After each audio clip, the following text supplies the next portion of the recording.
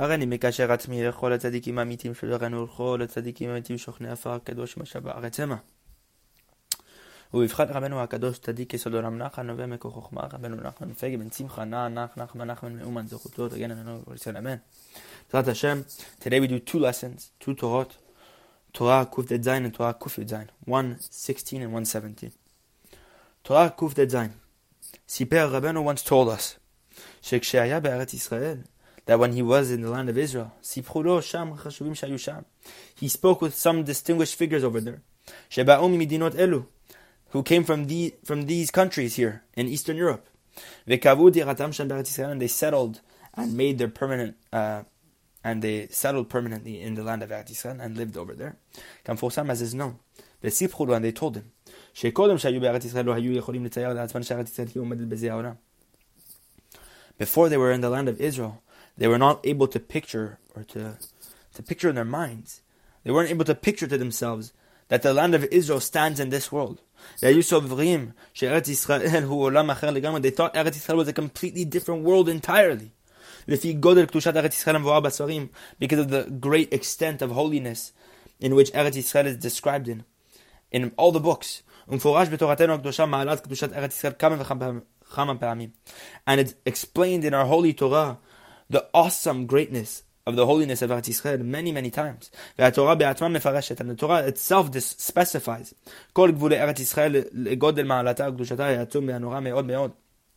it specifies all the boundaries of the land of Israel on account of its loftiness and its tremendous holiness and awesome level. Therefore, therefore they were not able to design in their head, to picture in their heads, in their own eyes, that Eretz Yisrael stands in this world, that it existed in this world. Until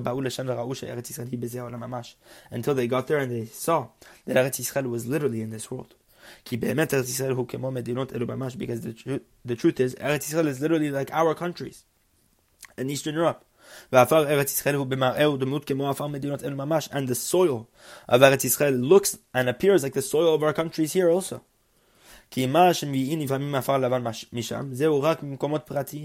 Because that which people bring sometimes white earth from Eretz Yisrael and bring it back to these countries, this is only in certain places. And behold, we see in our countries also we see white earth and dust of nature, and in many different places over here as well. But the primary earth of Eretz Yisrael is literally like our earth. Because the truth is, in image and in picture, there is absolutely no difference between Eretz Yisrael and other countries, lehavdil, as if to say. But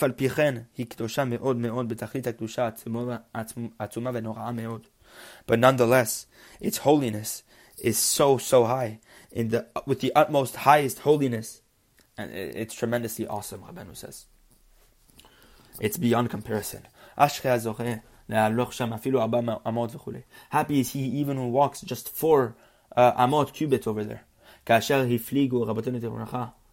the Chachamim extolled, may their memory be a blessing. And also all the other books, the holy Chachamim, they extolled about the awesome and intense holiness and the greatness and awesome holiness of Eretz Yisrael. Maybe I have the merit to get there, Bezrat Hashem, very soon. And Rabeinu told us this, because this is needed in many different areas. This idea is needed in many different areas, which people's misapprehensions leave them perplexed. Because there are those who mistakenly think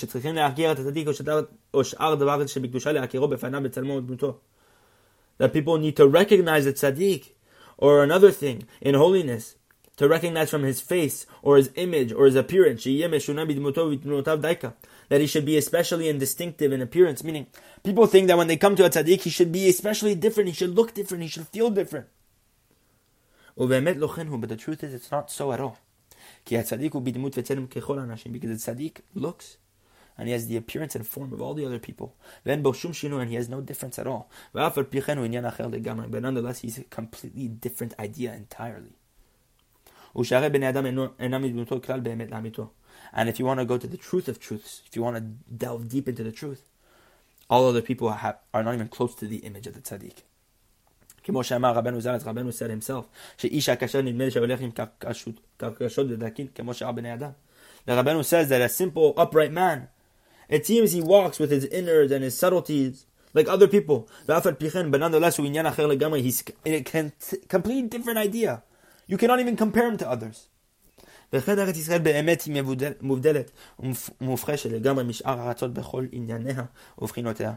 same is true of Eretz Yisrael, that truthfully, it's completely separated, completely different, entirely different from all the other lands, with all its elements, in all its aspects. Rabeinu said that the land of Eretz Yisrael has a different firmament than all the other lands. It's brought down in the Zohar Kadosh in Parashat Terumah.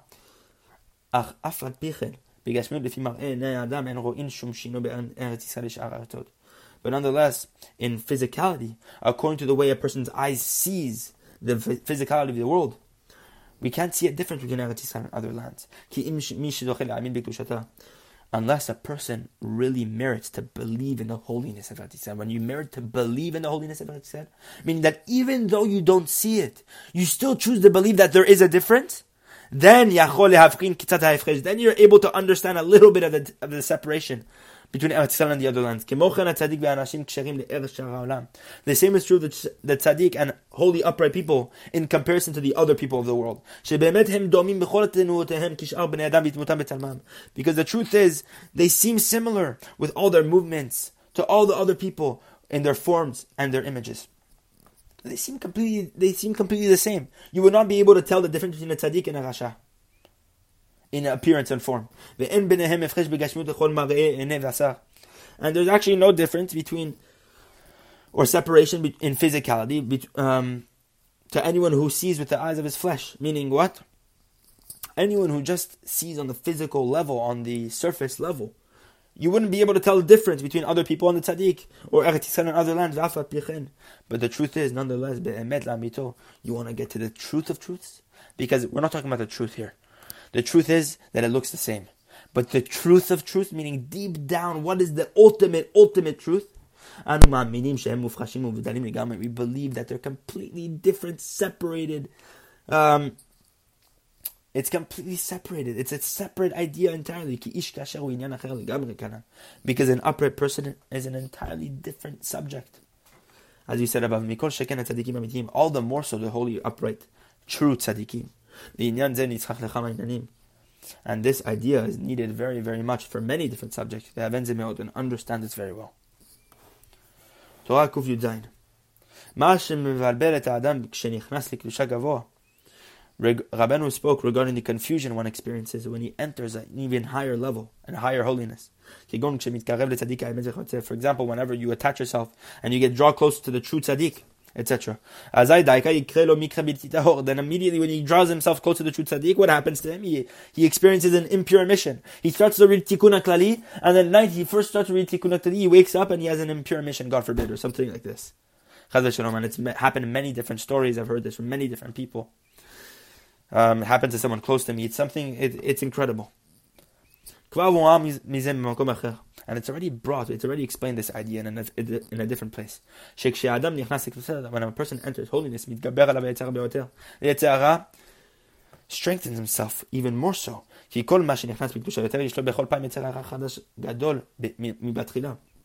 Because every time a person enters a greater holiness, the more the Yetzirah renews itself against him, even more than what he started with. Look in Likutei Moharan, first volume, lesson 72, and also at the end of lesson 25 of Likutei Moharan, 74 as well, and look in volume 2, lessons 45 and 48 for these ideas. But the truth is, this confusion is entirely foolishness.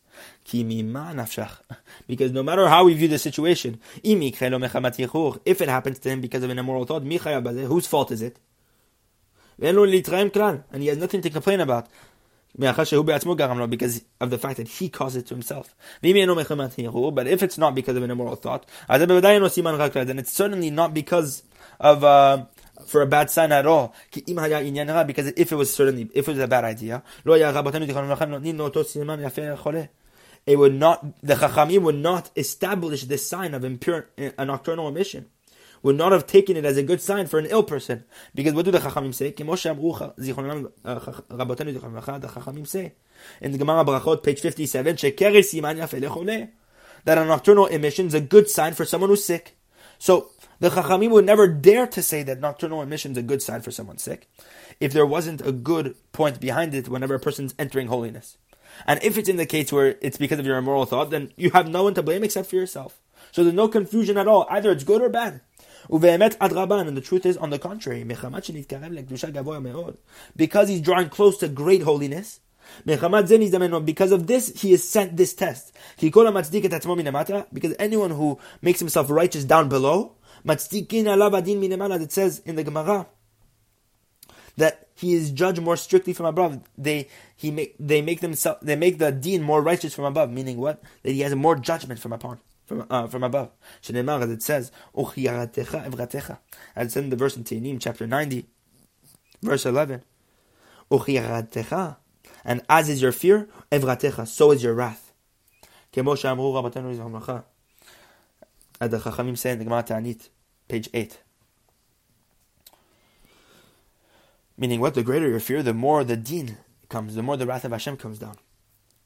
This is why the Tzadikim are judged like a hair's breadth, even for the smallest misdeed. When a person makes himself righteous and enters holiness, they are more strict with him. And they awaken upon him judgments and accusations, God forbid. And from this devolution of judgments comes the Yetzirah. It's brought down in lesson 72 that we mentioned, that we talked about above. Therefore, he has nothing to complain about. Because on the contrary, that because of the fact he's entering such great holiness, because of this he's provoked. Or he's provoked by the Yetzirah, from the devolution of judgments. Therefore, the Chachamim thought of it. The Chachamim thought of this as a great miracle. They thought that whenever the Kohen Gadol would enter the Kodesh HaKadoshim on Yom Kippur, at the night of Yom Kippur, they thought it was a miracle that the Kohen Gadol did not experience a nocturnal emission. Why? Now we're going to understand why. At the bottom in Pirkei Avot, the Chachamim said in Pirkei Avot, Perek Hey, chapter 5 over there, that they thought it was a great miracle that if the Kohen Gadol did not experience a nocturnal emission at the night of Yom Kippur. Why? That because the Kohen Gadol entered, the great priest entered on Yom Kippur, the holiest day of the year, into such a high holiness, in the innermost sanctum, in the Kodesh HaKodashim, it's certain that he had tremendous kitrugim, provocations, tremendous accusations from above. And from those accusations come the Yetzirah. They devolute into the Yetzirah. From the Yetzirah devolves from the dinim, from the judgments. Therefore, therefore was considered a great miracle, that which the Kohen Gadol was saved from a nocturnal emission on the night of Yom Kippur. And now, see and understand